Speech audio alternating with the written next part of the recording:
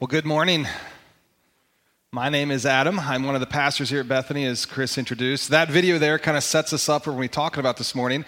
Some of you have been around the church a while. You kind of connected maybe who that is. Who is that? John the Baptist, modern day telling of a passage we're going to look at. Why don't you turn there with me now, Matthew chapter 3, verses 13 to 17. And as you're turning, page 801 in the Bibles in the seats in front of you, we would say if you're using that Bible, it might be because you don't have one. We'd say take that one home with you. And as you're turning, I got to start this way. I got to share this because this might be the last week that I can say this. Right now, there are 3 teams undefeated in the NFL. 3 of them. One of them is not from Philly, but one of them is from Miami, huh? How about that? I got to say that today because I just got to get it out there. I've been a Miami Dolphins fan a long time, and I may not have any other weeks to say it. Today's going to be a tough day, but hey, I'll take it while I got it. Matthew chapter 3, 13 to 17 is the verses. Look at John the Baptist. Here's where we're going to look at this passage. This is John the Baptist, or John the Baptizer. And I'll introduce you to him in a minute. He's going to baptize Jesus Christ. And the reason we're going to look at this passage is because this passage tells us a lot about what baptism is and why it's important. I think because it does that, because a lot of times if I were to walk through this room right now, say maybe there's 200 people here in this room, and I were to pass a mic around and ask the question to you, what is baptism? And you answered and passed it on. Until we got through 200 people, I'm going to guess we're going to have 50 to 75 different answers on that one question. It's a religious thing that we do. It carries a lot of emotion. There's a lot of sentimentality. But a lot of times we just ask, what is it? And we're like, well, and we got all kinds of different answers. But when you look at why Jesus gets baptized, it's significant because think about some of the things where you may have heard about baptism. Maybe you're familiar with the old song, Down to the River, right? And that song elicits this picture of baptism as the washing or cleansing of sins. I'd ask the question, does Jesus need to have his sins cleansed? Maybe you think of baptism, maybe not so much as the cleansing of sins, but maybe you attach with baptism words like conversion, eternal life, salvation, getting there one day, and not going there. And so you think about baptism that way, and I'd ask this question. If that's what baptism is that what Jesus needs? Maybe this is a tradition I grew up in. I grew up in a tradition where baptism was tightly linked to church membership. Matter of fact, our church baptized, if you were baptized and then you came to come to our church and wanted to be a member of our church, they actually made you get rebaptized in that church to say, this is now where I belong. Maybe some of you come from a Catholic background where you follow through your catechisms and end with baptism, or sprinkled as a baby, or the Greek Orthodox, and say, man, now I am in this faith tradition.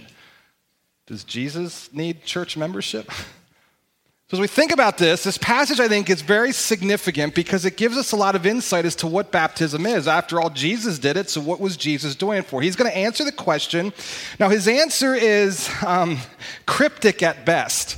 It's classic Jesus. If you read the Bible at all, Jesus at times gives these answers that are black and white, but yet very gray at the same time. And there's one of them's here. But we're going to step into it, read it, look at it. I think as we engage this discussion, we'll really grab some insight as to what baptism really is all about. Verse 13 starts out this. Then Jesus went from Galilee to the Jordan River to be baptized by John. Pause right here. John is a guy, if you go back and read through Matthew, read through other parts of the Gospels, John is a guy who is a prophet. A prophet is a person who comes to declare and say, I'm coming to speak for God to you. John's direct mission, as you kind of heard in that video in a modern way, John's mission was to prepare people for Jesus, to kind of pave the road, to get people ready to receive Jesus Christ as he comes onto the scene. So verse 14, so Jesus shows up, but John tries to talk him out of it. I am the one who needs to be baptized by you, he said, so why are you coming to me? Now here comes our answer. Here's why baptism was important to Jesus. But Jesus said, it should be done, for we must carry out all that God requires. So John agreed to baptize him. So whatever was in that answer, it satisfied John. He says, okay, let's go forward with this. So what's in the answer? Well, the answer is, you look in the New Living Translation. There's a lot of really good Bible translations out there. New Living is just one of them. The New Living says, we're going to do all that God requires. So God requires baptism, so I've got to do this thing. Probably better translated. Matter of fact, the New Living gives a little asterisk there. You look down in the bottom column, it actually says, or for we must fulfill all righteousness. So you can look at it and just say, okay, God requires baptism. I've got to do what God requires. Or you say, well, it's to fulfill righteousness, which I think probably links back up to verse 11, where John is saying, I baptize with water those who repent of their sins and turn to God. But someone is coming soon who is greater than I am, so much greater that I'm not even worthy to be his slave or carry his sandals. So I think probably what Jesus is doing is linking up to say, I am that righteous one. But again, it's kind of cryptic. And again, you can get into all kinds of discussion on this. And I think in the discussion, good discussion, we miss some clarity. Continue reading, and I think the passage gets even clearer and really points to an identification of who Jesus is. Verse 16, after his baptism, as Jesus came up out of the water, the heavens were opened, and he saw the Spirit of God descending like a dove, settling on him. So maybe you're new to church, but if you've been around the church world, you sometimes see churches that put doves on their signs or in their buildings. And what is this deal with a dove? Well, the dove is kind of a picture of the Spirit of God. And so this dove descends. And then verse 17, and a voice from heaven said, a voice from heaven, think like a megaphone getting out and just shouting this thing down. A voice from heaven said, this is my dearly loved Son who brings me great joy. This, he says, the voice from heaven, who we believe to be God the Father, this is my dearly loved Son who brings me incredible joy. Now that's baptism. Now, I want to unpack that with you. That statement right there is baptism in a nutshell. If you allow me to unpack it, let me start by asking this question. So people are going to be coming up here this morning. The first person getting this water is a young man by the name of Dakota. Dakota's going to come up here. You're going to hear his story read in a minute. He's going to get in this water. He's going to go down in the water, and he's going to come up. When he comes up out of the water, can you picture this being said over Dakota? Let me ask you this question. If you're here this morning and you have put your faith or trust in the person of Jesus Christ, can you picture this being said over you? Now, as I think about this question, if you've grown up in a Protestant tradition or maybe an evangelical church, maybe either of one of those and kind of that faith tradition, you will say, yes, I know that God loves us. I know it. I've studied it. We preach about it. We talk about it. We sing about it. But I want to push even deeper. Look at the second statement. Yes, okay, so God loves you, but do you know that you bring him great joy? In other words, what he's really saying is, I'm so glad you're here. We have a basement that we call our scary basement. Did any of you have a scary basement? Right, some of you got scary basements, right? Our basements are scary for different reasons. My basement is scary. The house is 110 years old. And my wife has done a phenomenal job kind of making our home, that we walk in, we're like, yeah, this is home. And it really feels like home to us. But you walk into our basement, and the floors are uneven. It's so old. And first you step on the steps, and the steps kind of move. And it's like, am I even going to make it down alive? And you get down in there, and then, we've laid rugs and carpets out to try and cover up the ugly floor, and the walls have been sprayed with, I don't know what it is, I'm not a builder, but it's got this stuff on. I'm told it's like a waterproofing insulation deal, and the beams are all open. It's a low ceiling. It was not meant to be lived in, I can tell you that, but we try and live in it.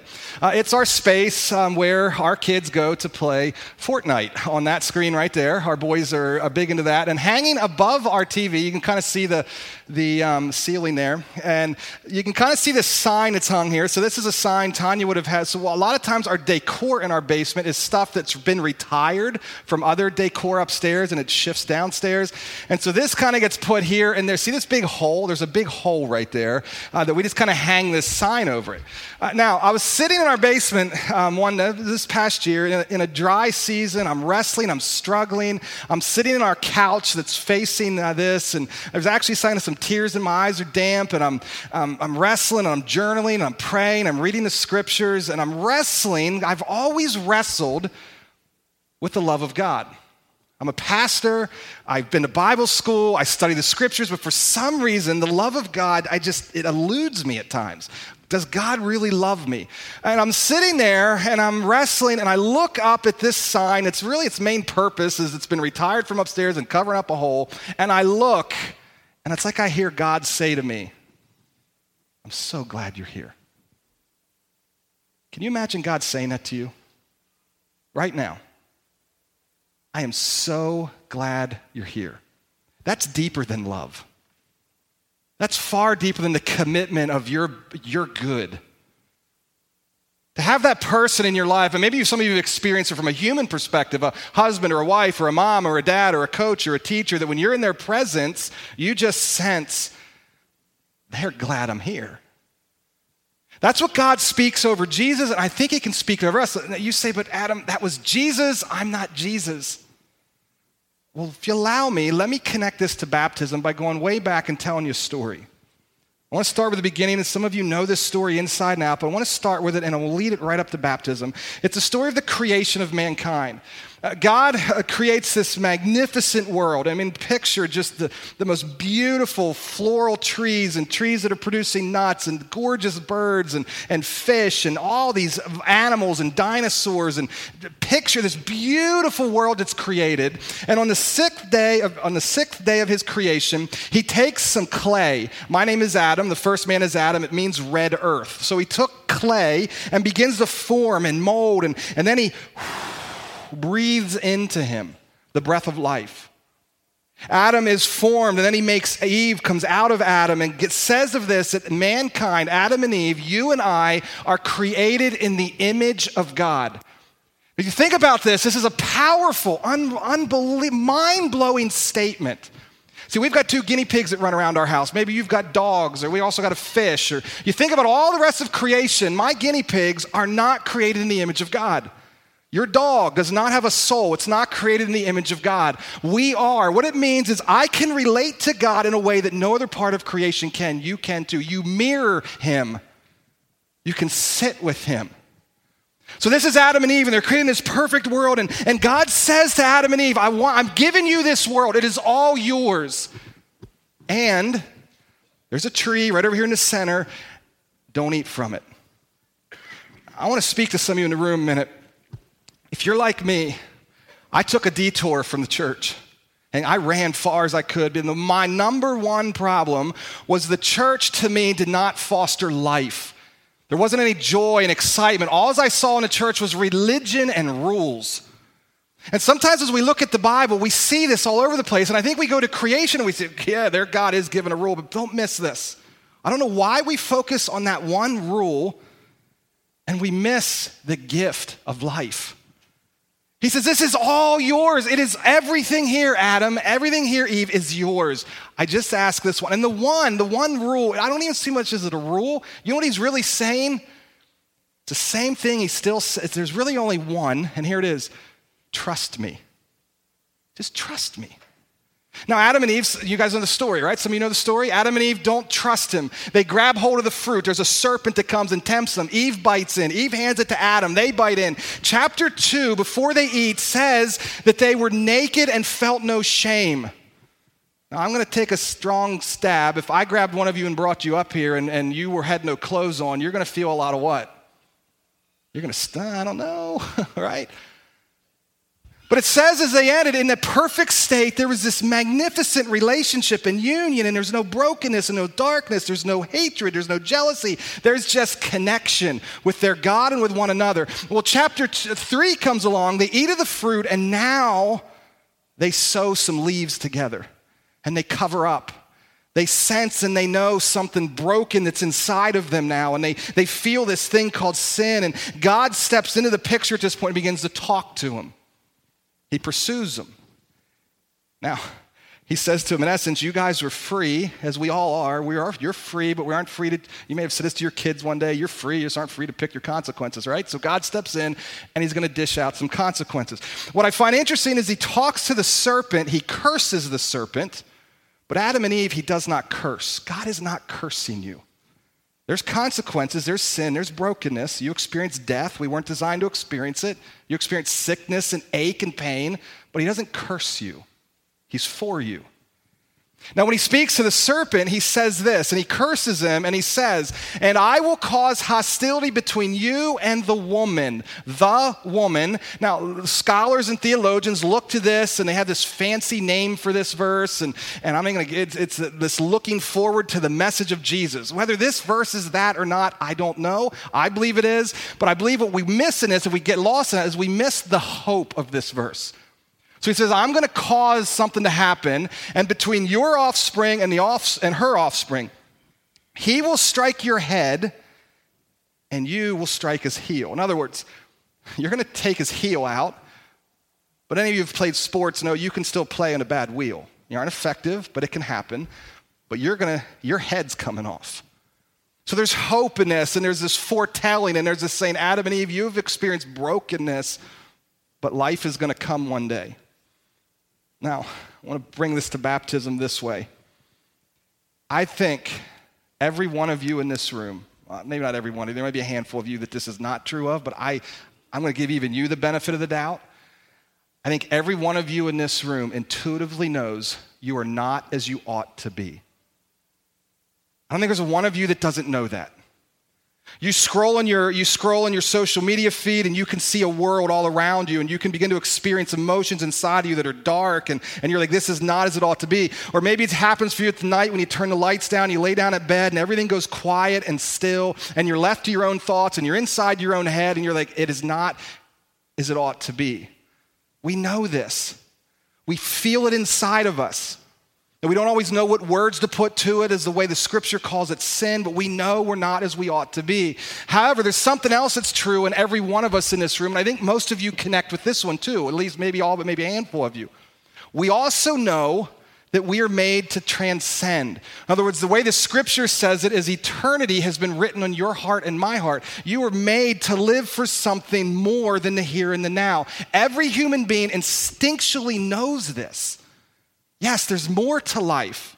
There's more to this thing. It doesn't end here. There's something bigger, and we work hard to transcend and make a difference. And what I find that happens is we try to fix our brokenness, and we try to transcend, and we bring the two together. And the way the scriptures say, we make this exchange, and we begin to look to things. So, for example, we say, okay, I'm going to fix my brokenness, and I'm going to transcend by raising really good kids.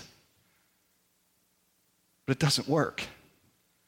Man, you can get your kids in the right sport, the right extracurricular activity, get them into the right school. You can have the perfect family, the perfect home. And what I find, can I just say this, parents? In our child-centric homes, when you study right now, anxiety in children is through the roof.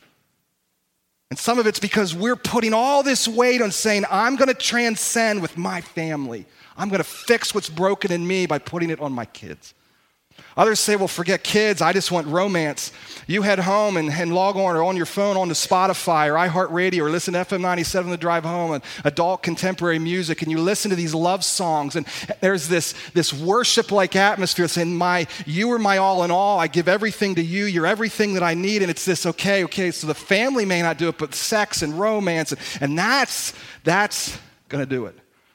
Others say, well, forget that. I'll take education, and I just want to get the initials behind my name, or I want to get into the corner office or climb the ladder or fill my trophy case up, or I just want stuff that's going to bring me security, or I want health that's going to bring me security. We begin to chase these things to fix our brokenness, to help us transcend, and Jesus steps in and says, listen, what does it profit you if you gain the whole world and lose your soul?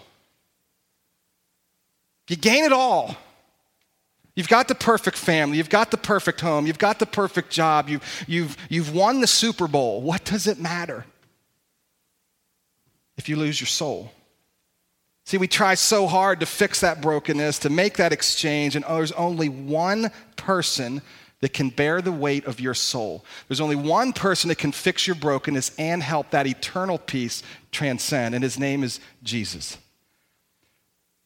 There's a letter to a church in Rome, and in that letter, the writer says this. He gets to chapter 3, and he says, all of us have sinned See, first he starts out in chapter 1 and talks about that exchange that we make. I think it's chapter 2, all of us have sinned. We all fall short of God's glory. He goes on to write and says, you know what's really cool though? While we were yet sinners in our brokenness, in other words, we didn't fix it. God stepped towards us in Jesus. While we were yet sinners, Christ died for us. And then it goes on to write and says, and if we confess with our mouth that Jesus is Lord, we will be saved. And it also says in Romans 8, it says if you do that, it says if you believe in Jesus, if you put your faith in Jesus, there's now no condemnation for those that are in Christ Jesus. And here's where we come back to baptism. He's given you a spirit of adoption. You're his son, you're his daughter. And this brings us right back to what was spoken over Jesus when he came up out of the water. Galatians chapter 3. The same writer that wrote this letter to Rome writes a letter to another group of people in Galatia. So they're the Galatians. So he writes to them, and he says this, in chapter 3, verse 26 and 29. He says, for you are all children of God. How do you become a child of God? Through faith in Christ Jesus. So all of you, if you want to be a child of God, you do it not by getting wet in baptism, not by going to church, not by giving your money, not by helping the poor, not by, scrubbing up your language, not by reining in the sexual addictions that you have, not by reining in the other addictions that you have, but you do it by faith in Jesus Christ. And when you have faith in Jesus Christ, you're God's child, and all who have been united with Christ in what? What's it say? I want to be really honest. Some scholars, you go home and study this or Google the definition of this. Some people will say, well, that's what's called spirit baptism. And this is water baptism. To make this big distinction. I don't want to get lost in that this morning. I want to look at the word baptism and see that there's something to this word that's significant. So even if this is talking about spirit baptism, water baptism is still a picture of spirit baptism. So all that said, and all who have been united with Christ in baptism have put on Christ. You've put him on, and he's going to draw an analogy. He's going to give a picture, like putting on new what? Clothes. Now, I mentioned earlier, if I'd start, you come up here with your clothes off, you're going to remember at the end of Genesis, you get nervous and feel shame. Some of you are getting a little nervous right now. I'm going to take this off. I'm getting a little nervous too. I want to give you a picture of this. I say to kids all the time, one of my favorite things to do is I believe this, if you can't make a truth make sense to a child, you can't make a truth make sense. So I love to say to a child, if you think you're a teacher and you can't teach a child the basic truth, you probably don't know the truth, or you're not a teacher. So I love to say to kids all the time, look at kids all the time and say, what is baptism? And they talk it out. I say, here's what it is. Guys, let me put it down this way to child's like language. How many of you, right here in the front, how do you guys play sports? Do any of you play sports? What sports you play, Landon? Soccer. So Landon's going to get baptized in a little bit. Landon plays soccer. Why does Landon wear a jersey? Someone said it. Landon wears a jersey, so number one, his team can identify him as a teammate. Landon wears a jersey so that when mom and dad are looking out there, they can tell which team is which. Landon wears a jersey because he's saying, in essence, I am on the team. This is me. I'm identifying myself. So come back here and look at this passage. For all of you are children of God through faith in Jesus. I put my faith in Jesus. I become God's child. And all who have been united with Christ in baptism have put on Christ like putting on new clothes. There is no longer, look at this, there's no longer Jew or Gentile, slave or free, male or female. These are all these division words, and we have it today, black and white, male and female, rich and poor, and all this division. He says, no more, because when we look in now, we see Jesus. All of you are one, all of you are the same, for you're all one in Christ Jesus, and now that you belong to Christ, you are the true children, here's this children word again, of Abraham. You are his heirs. Now, when my dad passes away, I'm probably not going to get a lot. But man, to be an heir of the living creator God of the universe. So that's what it really is what baptism really is. It's think of it this way. When God looks down at Adam, if I've put my faith and trust in Jesus and he looks at me, I have new clothes on. So he looks at me and he doesn't see Adam. Who does he see? Jesus. Now, I'm not saying I'm Jesus. My kids will tell you otherwise. They know full well that I'm not. But you look at me and they say, I look down and I see not Adam, but I see Jesus. And remember what God spoke over Jesus when he came up out of the water? What did he say? There, right there is my dearly loved son, and you bring me so much joy. I'm so glad you're here. So what baptism really is, it's a picture of that. It's Landon and Dakota and Mackenzie and others that we had in first service and here in this service. They get in the water, they're coming out of the water. It's like this picture of saying, there is my dearly loved son, there is my dearly loved daughter, and they bring me so much joy. And that same thing can be true of every one of you. That's the beauty of baptism. That's the gorgeous nature of it. Is the scriptures teach, there's a brokenness, there is, and you're going to transcend, and we all hunger to fix this, but the reality is you can't fix it. But you are going to transcend, you're going to live forever. So the invitation of baptism, here's what I want to invite you to this morning. You're going to watch this morning those in blue shirts like this with on the team right across the back. They're going to watch them come up, and they're going to bring a red card like this. And that red card, you already see 4 up there from first service, is going to get stuck on that cross. The reason we do that is because of this first verse. And for you are all children of God through faith in Christ. We just want people to remember, it's not this water, it's not getting wet that ultimately leads a person to relationship with God. It's not this water that gets a person to heaven. It's what happened on that cross 2,000 years ago is God's body was broken for you and I, and then he was buried and rose again 3 days later. That, my friends, is what brings you eternal life. That is what fixes the sin problem. That is what makes us a child of God. So as people come up, we stick this on the cross just as a visual reminder. It's not this tub here that does it. It's what happened there and their faith and trust in that. And then you're going to hear their story read. And you're going to hear their story of how they journeyed, how they put their faith in Jesus and what led them to that decision.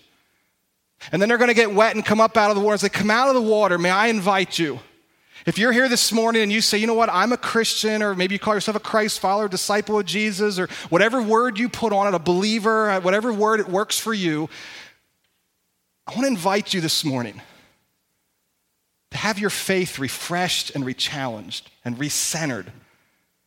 I want you to just sit back and remember, okay, I put my faith in Jesus, and that means as God looks down at me, he says, I'm so glad you're here. I am so glad you're here. May this experience do that for you. And may you celebrate. And I wanted to say, first service, I love that. Man, when they come up out of the word, cheer and do your thing. It doesn't need to be that sit in our hands and all formal. This is exciting stuff. Get excited about it. Now, if you're here this morning and you say, well, Adam, I'm not quite sure. I'm a Christian. I'm a Christ follower. Can I invite you through this time to listen to their stories, push in? And here's the questions I'm going to leave you with. What are you doing with your brokenness? What the Bible calls sin. What are you doing with it? Do you really recognize and wrestle with, can you really scrub it all away yourself?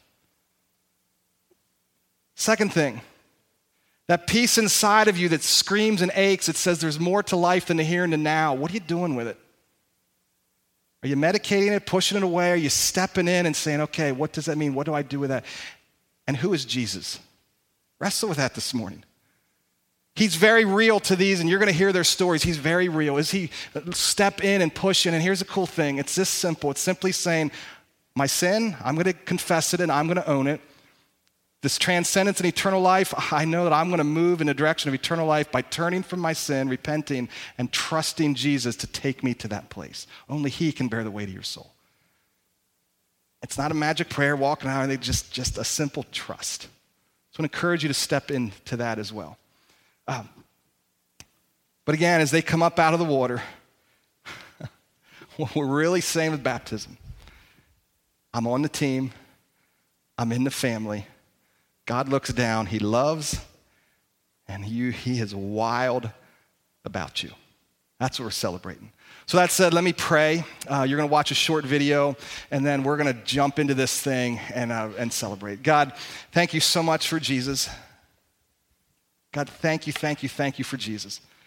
That baptism that Jesus went through when you spoke from the heavens, here's my dearly loved son who I am so pleased with. God, I think of another letter in Ephesians when it speaks of your relationship with us. You've chosen us, you've adopted us, you've called us, you've brought us into a family, and you've done it for your pleasure, your joy, your enjoyment. God, thank you. Thank you that you're a God that's wired us in your image to connect with you, to relate to you. And God, I pray for every person in this room right now that has their faith in Jesus, whether they've grown cold or whether may this morning really ignite something fresh in them as they celebrate what you're doing in the lives of those that are going to be up here on the stage. God, for those here in this room that may question and wrestle with who Jesus is, who God is, do they really have eternal life? Are they saved? Is this stuff even real? God, would you, through these next 10 minutes, God, would you become so real to them that they can't possibly ignore? God, open their hearts and eyes and mind in a way that they are so clear that it's you. And God, may they take a step of faith in your direction. God, we love you. Thank you for Jesus. God, thank you so much for Jack and Dakota and Mackenzie and Landon. God, and Jake and their faith as they step forward. God, thank you for their courage, their boldness. And God, thank you that you speak over them. This is my dearly loved son and daughter, and I'm so wild about them. In Jesus' name we pray, amen.